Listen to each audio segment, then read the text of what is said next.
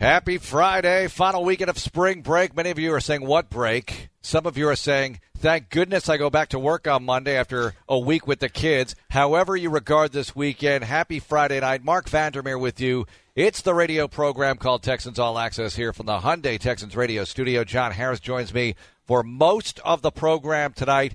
And I think really when you look at us talking to Seantrel Henderson, when you look at Johnny talking to Danny Barrett, new Texans running backs coach, relatively new, Johnny's going to be involved in maybe more of the show than I am tonight, but that's just how we're going to roll here. How's it going, Johnny? That's okay, man. That's the way it's been. And you're on Texans 360 tomorrow night, too, right? Yeah, and by the way, the inaugural Rodeo Houston Carnival game matchup.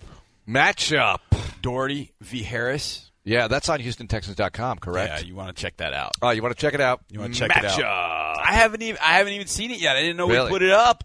I didn't see that we had put it up. I was like, I wanted those to see video guys. They post stuff. They're so good. When you least expect it. Oh, I'll tell you the one I liked yesterday. Meet the Newest Texans, and Joe Amaral did a great job.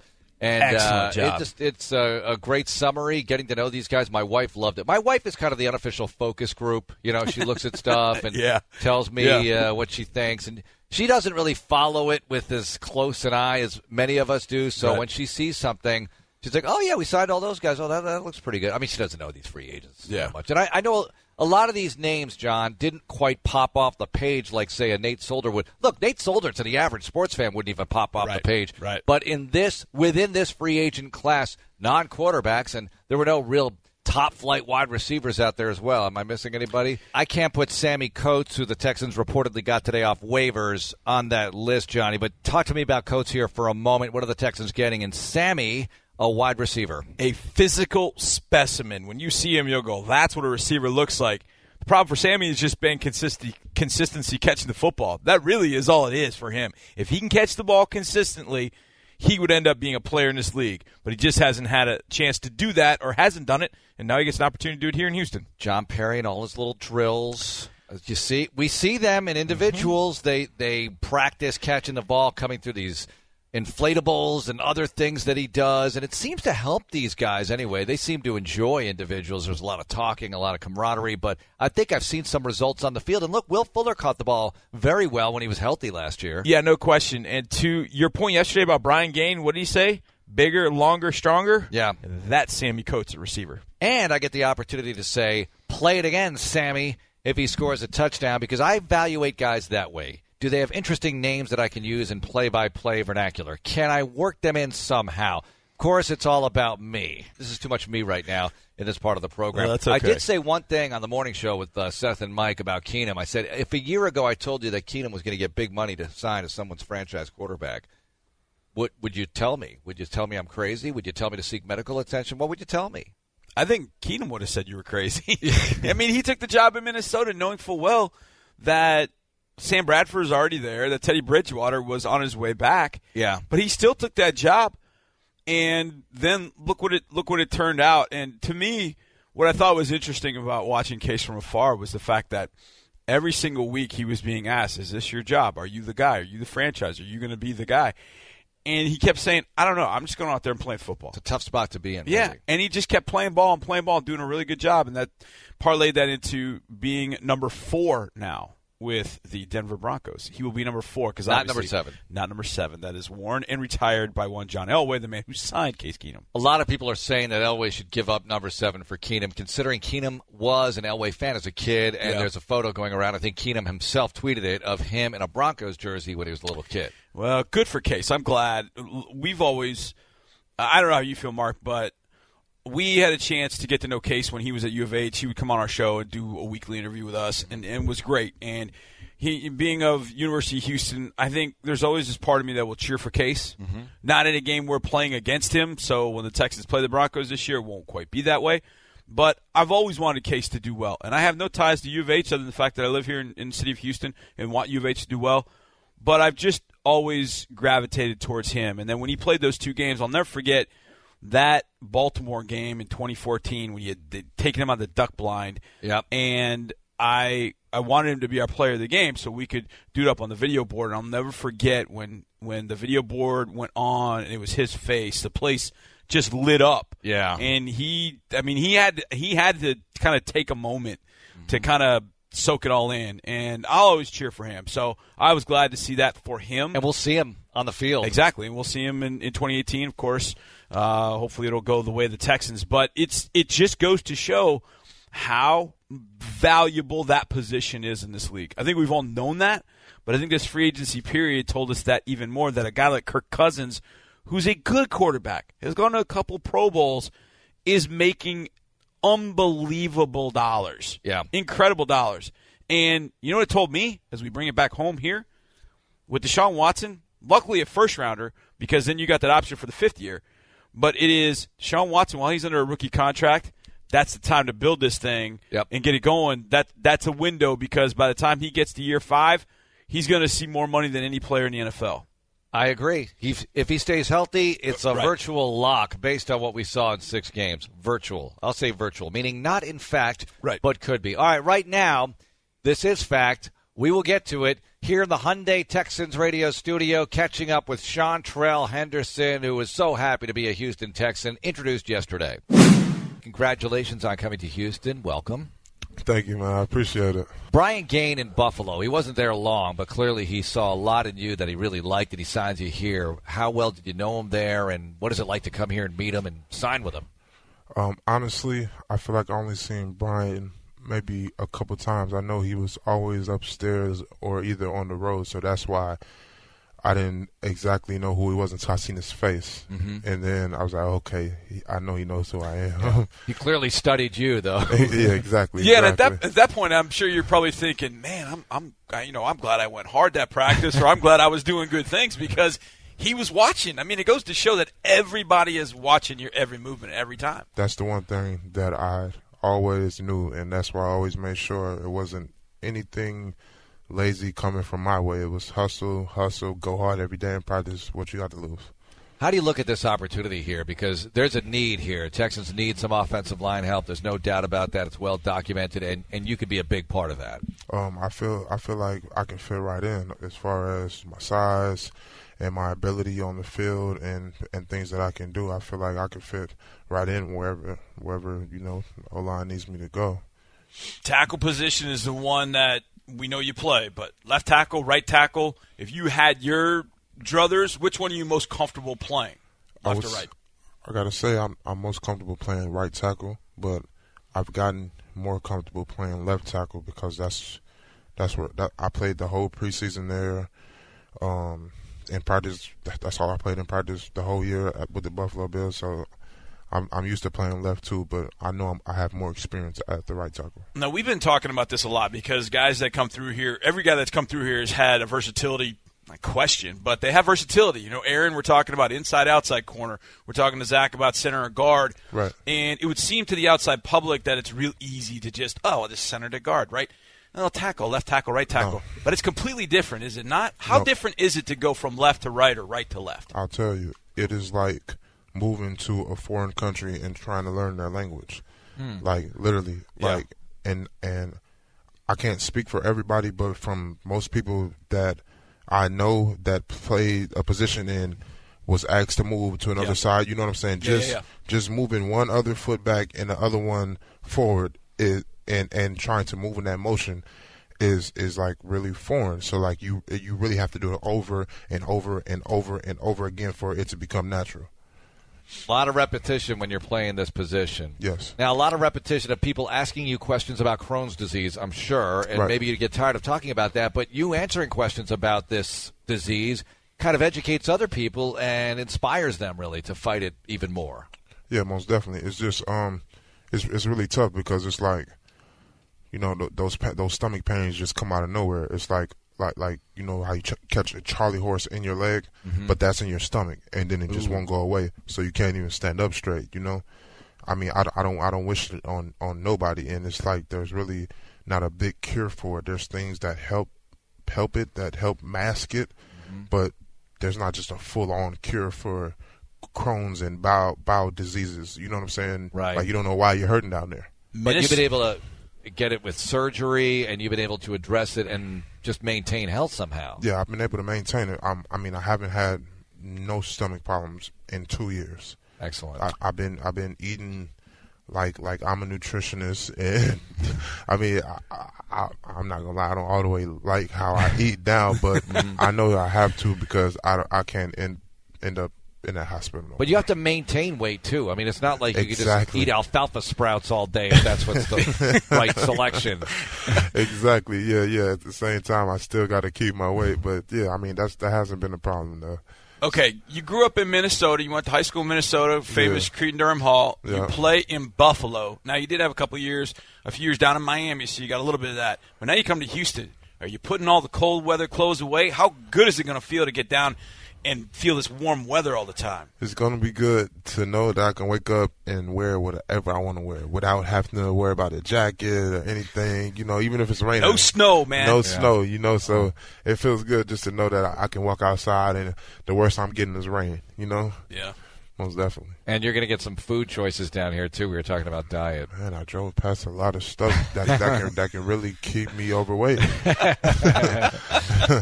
Well, we'll manage somehow. What was it like being with the Bills last year doing what they did? Because it was the first time in a long time.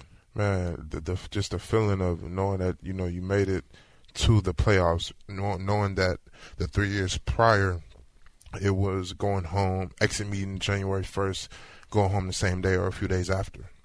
So just knowing that you're advancing and you got another week to practice, it just makes everybody want to go harder just to get there, because now everybody's watching you. Like it's a playoff game. Everybody's watching. Like however many million people was watching the last game of the season, it's double, triple that now because you're on the main stage now. Everybody wants to be there. Right. So yeah, it felt good, man. It felt good. Unfortunately, we lost to the Jaguars. Me and Colvin talked about that. Yeah, I was wondering. And I let him know that they weren't supposed to win that game, but they got the outcome. It is what it is. Now we can all win as Texans. Exactly. And at that point, Chantrell, the Texans' opportunity. How much do and I don't know if guys throughout the league watch other teams or keep an eye on what's going on. Some guys do, some guys don't. But what really attracted you to the opportunity here with the Texans? Well, pretty much just Brian Gaine, the head coach, the offensive line coach, the whole staff, like everybody on the team. Like it's like crazy. You guys have one of the best defenses and have had one of the best defenses since I've been in the league. Yeah. And the offense hasn't been that bad either. I mean, you guys really just had a tough last year. I mean, things like that happen elsewhere also, so nobody's seen that coming. I didn't, obviously, I got good friends that's on this team, and like I said, the city alone too, so it was a great attraction. Yeah. Something that I feel like I couldn't turn down. Side note from the money. Yep. Chantrell, thanks a lot for joining us, and congratulations. I appreciate you. Thank you. That's Chantrell Henderson. Caught up with him here in the Hyundai Texans radio studio. New Houston Texans offensive lineman. Texans sign an additional player or two over the weekend. We'll find out. But a guy was added to the fold today that we'll discuss next. And also, I've got this whole offensive line thing figured out. I'm going to run it by Johnny, see what he says. Also, Danny Barrett, running backs coach for the Texans. Very interesting guy. Used to be a head coach, in fact, for a number of years, but not in the NFL, in another pro league. We'll talk about that and more on Texans Radio. Moving right along here on Texans All Access, Mark Vandermeer and John Harris with you. We just had Chantrell Henderson on the show, and all that'll be on HoustonTexans.com soon enough, and you can catch video interviews and all sorts of stuff with Chantrell and the rest of the players that the Texans have signed so far and have announced, by the way. Johnny, this on the offensive line, and I brought this up this morning on Sports Radio 610, my weekly appearance there, which I encourage everyone to listen to Friday from 8 to 9 a.m. But I figured out the offensive line thing. I figured out what they're doing here. What is an offensive lineman's favorite thing to do? Now, Seth said eat. I'm talking about on the field, though. On the field of play. Hit someone. In what capacity? Run game. Run blocking, right? Yes. What did they all say yesterday? It kind of dawned on me last night. They were all talking about this. I'm a good run blocker. I'm a run blocker. They all said that, right? Right. All three of them. They all said they're run blockers. I mean, they didn't say they weren't pass protectors. Right. But they talked about their ability and desire to run block. And then I thought, they were third in the league running the football when Watson was under center. Third rushing offense. Never mind throwing touchdown passes, which was a lot, 19 TD throws by Deshaun Watson when he was in the lineup.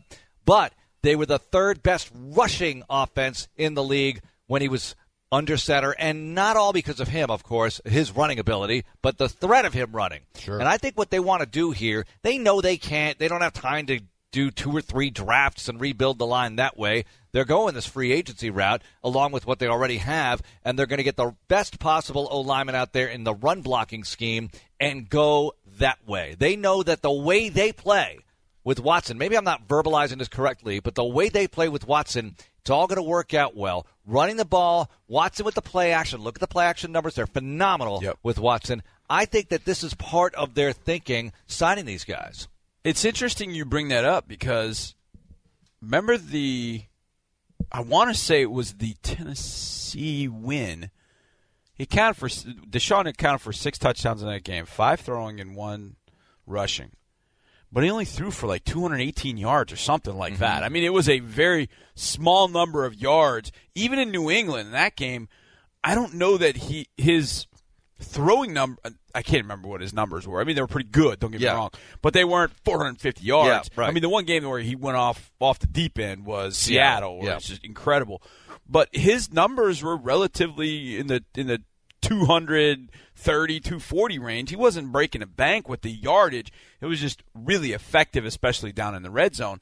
But I remember in that Tennessee game, the Texans had taken that 21-0 lead, and then Mariota scored, and the Texans got the ball back after that score, and they pounded Tennessee. That very next drive, I believe it was that drive. I don't think it was the last drive. I think it was that drive. It was that drive. And they just fed Lamar, just kept feeding Lamar, and they were mashing the Titans up front. And it was like, wow, where's this offensive line been? And they're just mashing, and Lamar's got all kinds of spots. And then you realize, okay, Deshaun's part of this because they obviously have eyes on Deshaun, but this offensive line is getting a hat on a hat. Tennessee's trying to do some funky stuff up front. They're getting caught in it, and they're just mashing. And they ended up kicking a field goal and make it 24-7. But I remember that drive thinking, boy, that I would think is the way that Bill O'Brien would like to see it. Yeah. That when he wants to go to the well, when he wants to hammer and drop a physical dime on the other team, that's the way he's going to do it. It's an interesting thought. I don't disagree with you in the slightest. I think that's something that absolutely, without question, those guys have got to be able to do. You can't sign 5 Andrew Norwells at this point or whatever. I mean, you can't sign 5 Nate Solders. You can't afford to do that. Sign these guys. They're all very solid, run the ball well, and everything's going to feed off that anyway. Yeah. And not just – that doesn't mean you run on first and second down. It means that you're mixing it up with Watson, the threat of him running, like we said, all that zone read stuff. It's going to work very well with these guys. To your point, remind me, who won championship this year? That would be – it wasn't Clemson because that was last year. No. You had Alabama. No, who won the Super Bowl? Oh, that championship. The Philadelphia Eagles, and the way they won it. Exactly. How did they win? Everybody say, oh, Nick Foles, this, Nick Foles. Yeah, Nick threw the ball pretty well, but they hammered with LeGarrette Blount, Corey Clement, those 2 guys, Jay Ajayi. Those guys they had 3 running backs, and they ran behind a line that was pretty good and was without Jason Peters, which was crazy because Halapouliloate Vaitai did a really nice job over at left tackle, and they moved people off the ball, but they're able to do that because scheme, alignment, spread teams out, because what Foles and Wentz were doing throwing the ball, teams were scared, like, all right, do we leave 6 in the box? We leave 6 in the box. You got to be able to check to a run and make them pay for that. That's something I think, to me, when it comes to this offense, and I've heard this before, and not that I've heard Bill say this, but this offense should have the answers to your questions. Meaning, you're going to put 7 in the box, we got to be able to throw to beat that. We've got answers for that. Now we got to execute it. You're going to leave 6 in the box, and we've got a tight end and even a fullback in there because you're worried about Hopkins or you're worried about Fuller or whatever. We got to be able to run against 6 in the box. We got to be effective.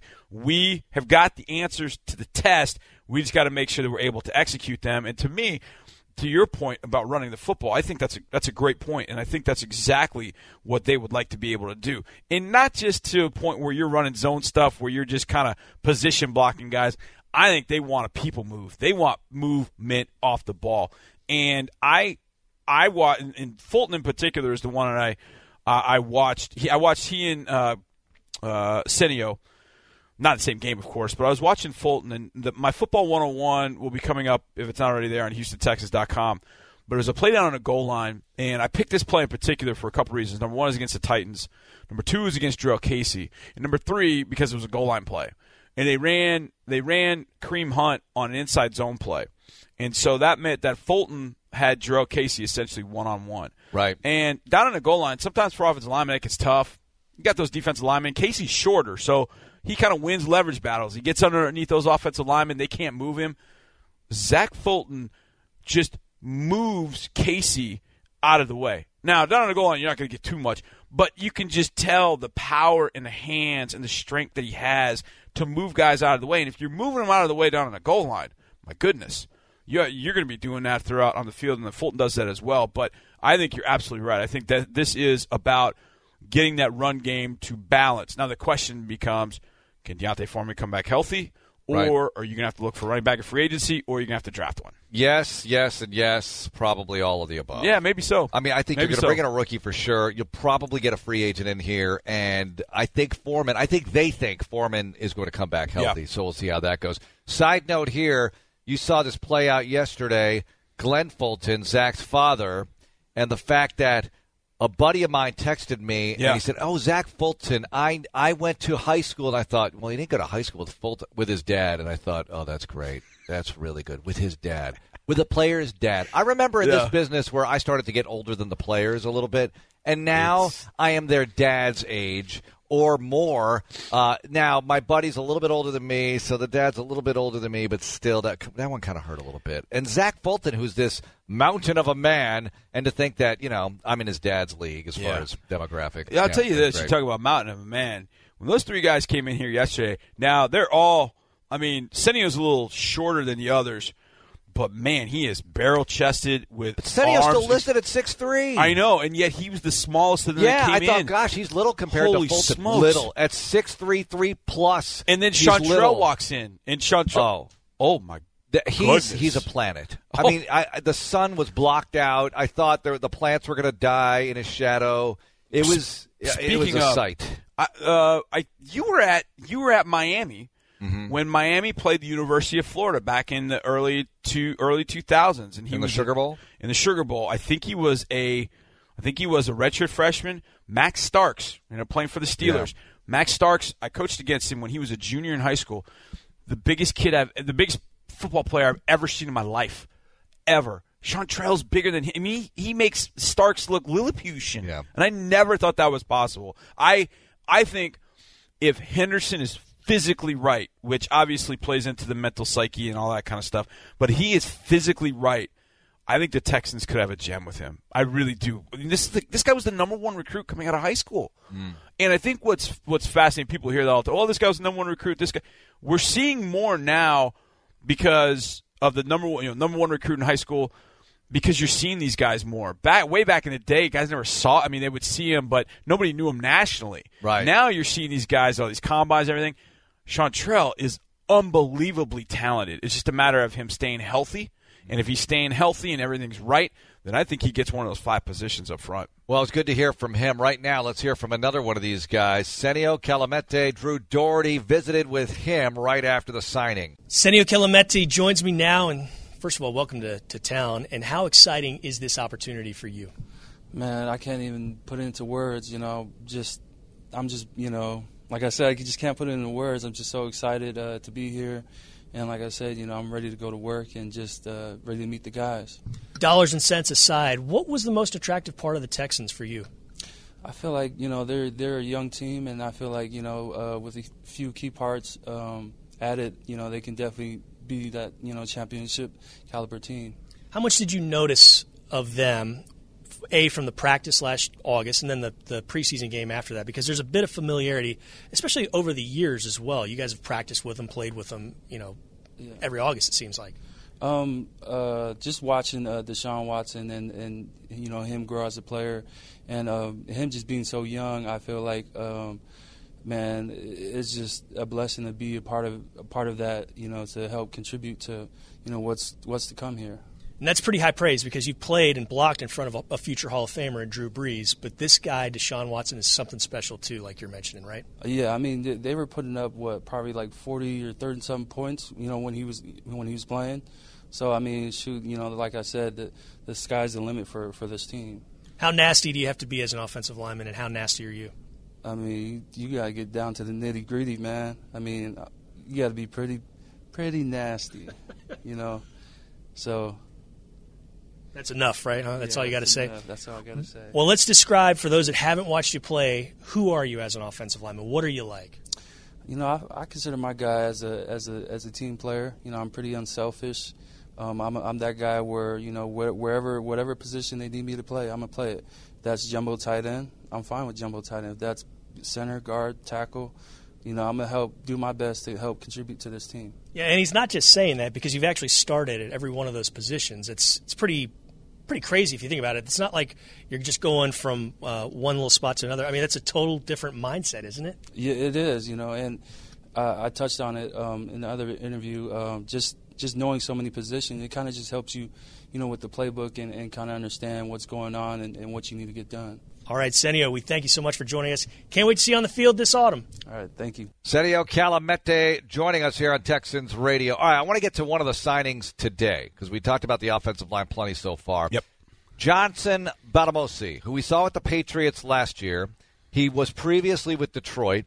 He has one career pick, and that was against Brock Osweiler. I was wondering if you were going to say that. The game they played here, and I watched it again, and I just thought that was one of those passes where he's thrown to DeAndre Hopkins, but it's kind of underthrown, and, you want to give DeAndre a chance to make a play on the ball. If it's going to get – it's not going to get picked if you put it in the proper zip code. Johnson Badamosi is the reason for one of my all-time favorite interviews with Bill O'Brien at halftime. Oh, gosh. Why is it right before? It's right before because they're driving down, and Badamosi picks off Brock, and I don't even get the question out of my mouth, and I can already hear Bill going, "We can't do that." What else you got for me? Coach, how's your defense playing? Good. And that was it. That was done. Yeah. That was it. Some of these halftime interviews, I mean, sometimes they're almost better if they're shorter. He'll stand there sometimes, and he'll talk for what I would consider to be a while. Yes. I'll put that in air quotes. A while, considering you're in the midst of a game. Yeah. Other times, like, got to coach better, got to play better, goodbye, see you in the locker room. And I get it, because he wants to talk to his team. He doesn't want to deal with that. But that game was actually won by the Texans against Detroit, a playoff game. Don't get me defending the 2016 resume anymore. We're not doing that anymore. I don't have to do that anymore. But Badamosi, how does he fit in? He's a special teams guy. Yeah. Isn't he? He's among the top tacklers in the league in special teams since he came into the league. No question at all that when the opportunity to bring in Johnson Badamosi was floated to Brad Seeley, he was like, yes, absolutely.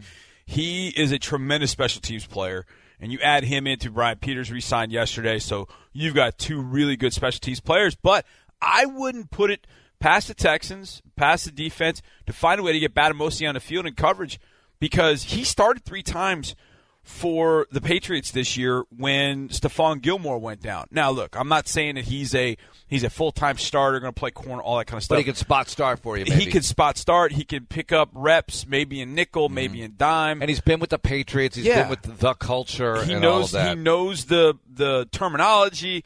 Knows the defense. I think it was a really good signing. And he's good size, too. I wouldn't even be opposed to trying him at safety either. All right, we're going to talk with running backs coach Danny Barrett next, but also thoughts on C.J. Fedorowicz, his retirement, and then some on Texans All Access. Getting you ready for a big weekend here. NCAA tournament stuff going on. Of course, NFL free agency got underway this week and will continue till the end of time. No, till whenever. You have the first wave, the second wave, all these different waves.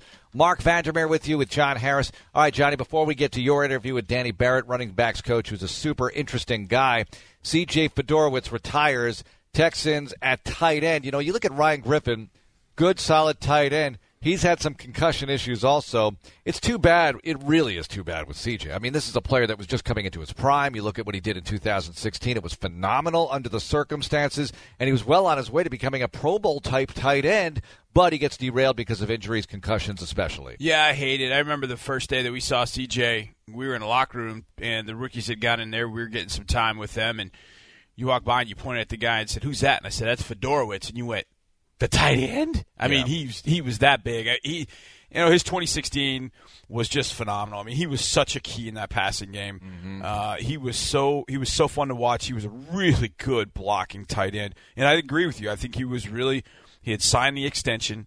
He was, I thought, ready to take that next step, and just got to a point with the concussions that it was too much. Best catch, was it the Colts in 2016 or the Titans in the back of the end zone in 2016? Well, the best catch was the one against the Titans. The most important one was the one against the Colts. Yeah. I mean, the one against the Colts was miraculous almost. And, Osweiler, that was probably his best throw as a Houston Texan. Yeah, I mean, he was that close to having Mike Adams knock that thing down, but CJ caught that. I'll never forget having my reaction to it as I saw the ball in the air.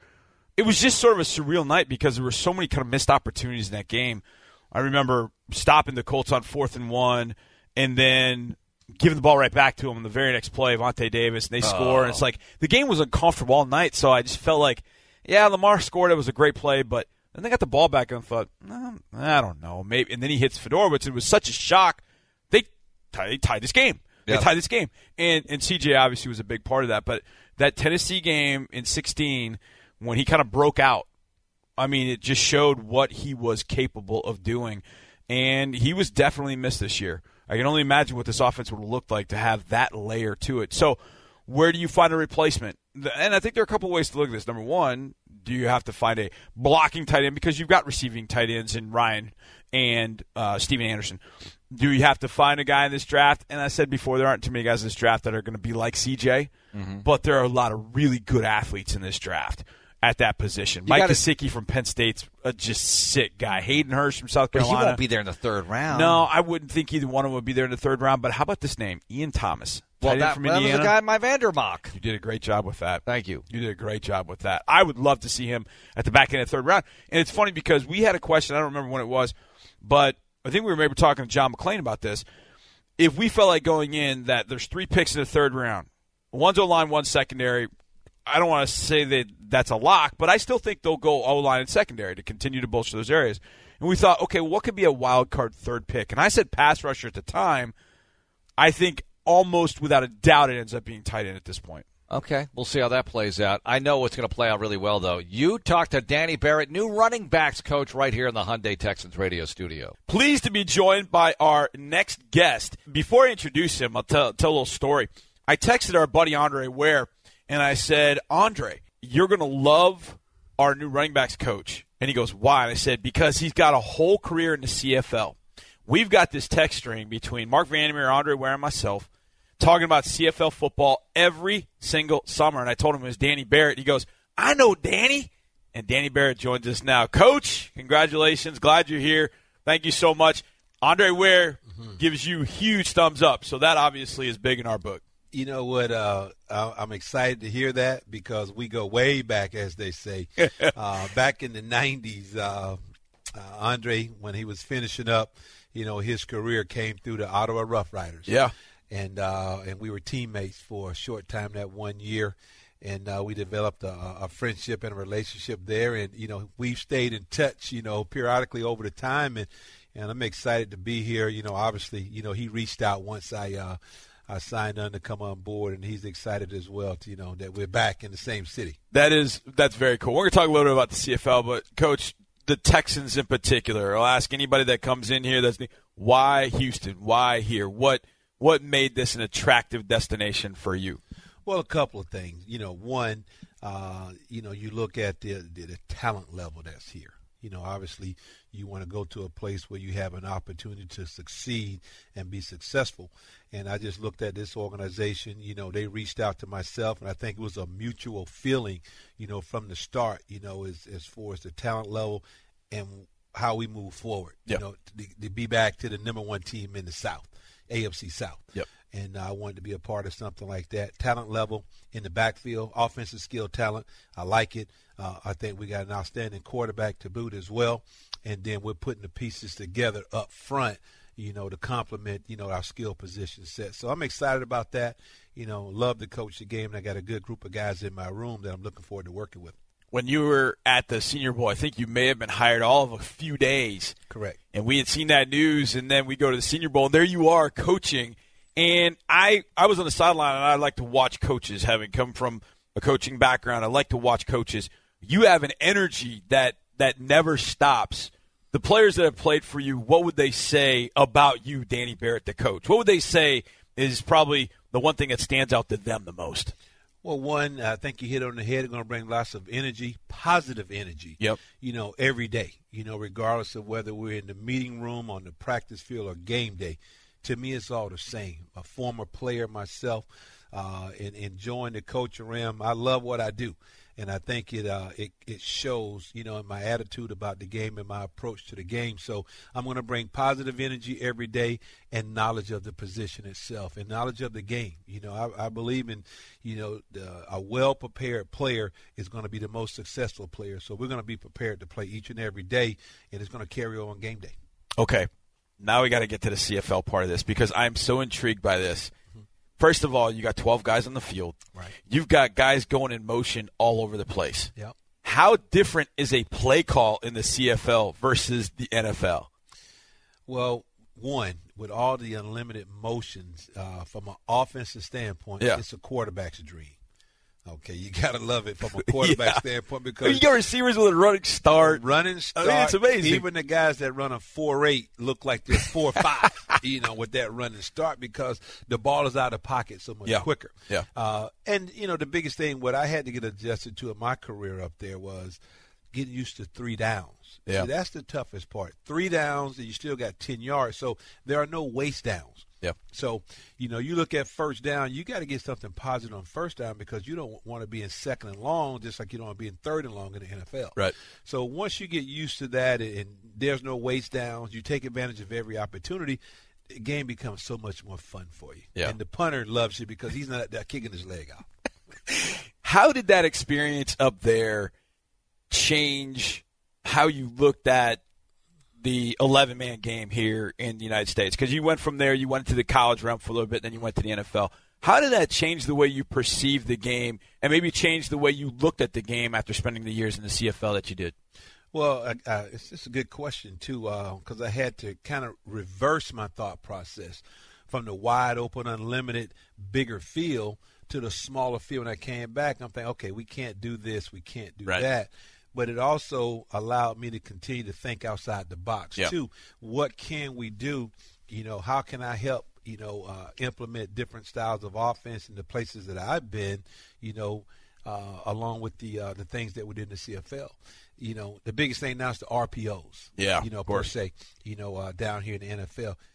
That's a part of the CFL game, every play in the run game. So that's easy for me to come back. I just have to get used to the offensive lineman being down the field because suppose they'll call it in the NFL, but they don't. It's not even thought about in the CFL. So that's been the biggest thing, just that adjustment. And then how do you utilize your personnel as far as matchups? Obviously your running back is key. Working up in the CFL is matchups with linebackers and defensive backs that per se nickel guys. So you can get a back in the NFL that can be a 3-down back for you. He's going to be special.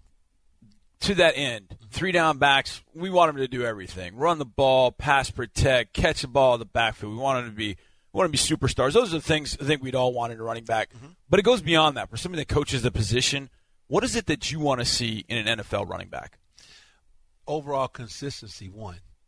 Not the highs and the lows that a lot of guys have. You can have a big game one week and we don't see you for a couple of weeks. So just every day with that work ethic that you want to continue to improve your game. One, you got to take care of football. Ball security is number one in my book.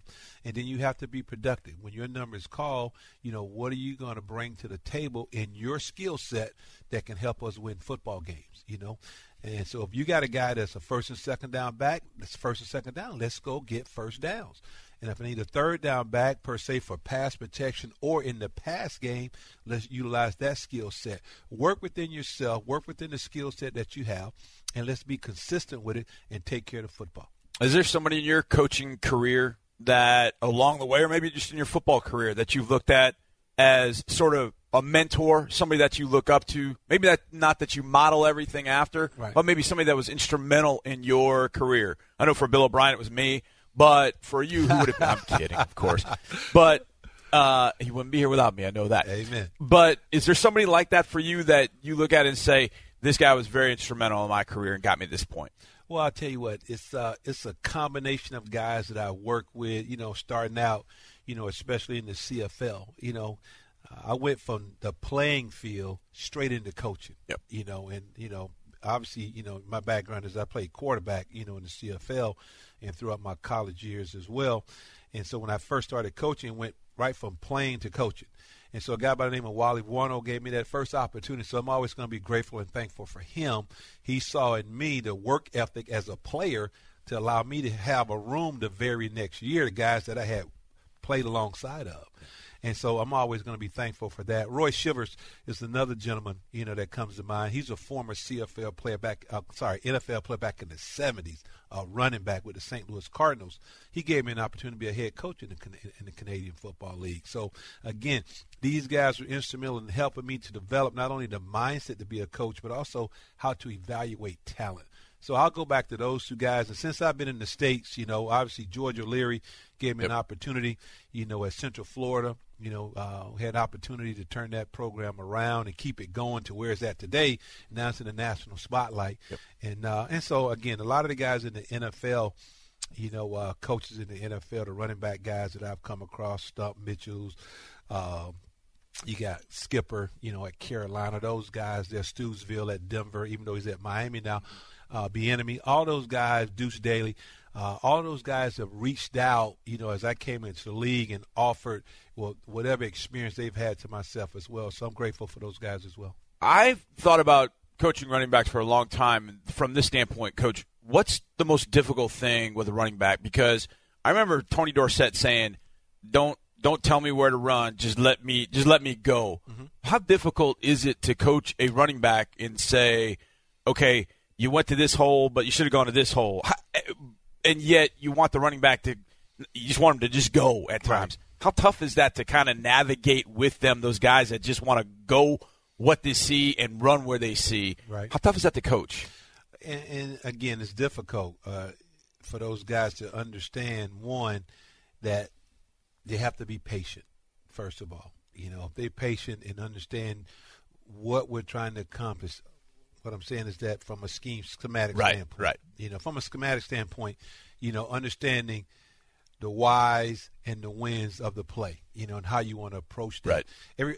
They're running backs because they run the football. Right. Okay. But to teach them to have that patience and to set up blocks, that's some of the toughest things. It's not always how fast you can get there.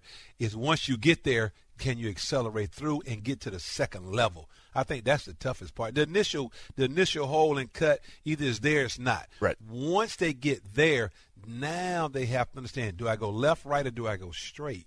Do I make a move or do I try to run him over? Those are the things I try to help the guys with in the running game and from a running standpoint.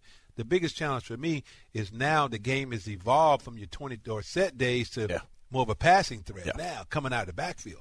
So with the quarterback background that I have, I take pride in the guys. One, we should never drop a pass. Sure. Okay, because, I'm throwing balls at practice like I still can throw it on the field. Yep. So we should never drop a pass, but also we should be where the quarterback expects for you to be. Because it's important from a discipline and detail standpoint that they take care of all those little things in the passing game. Pass protection is always going to be tough because they're not used to doing that in college.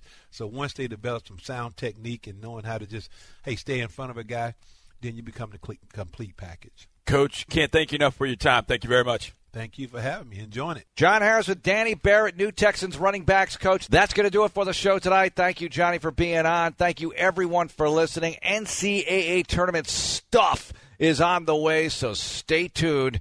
This is Texans Radio. Go Texans.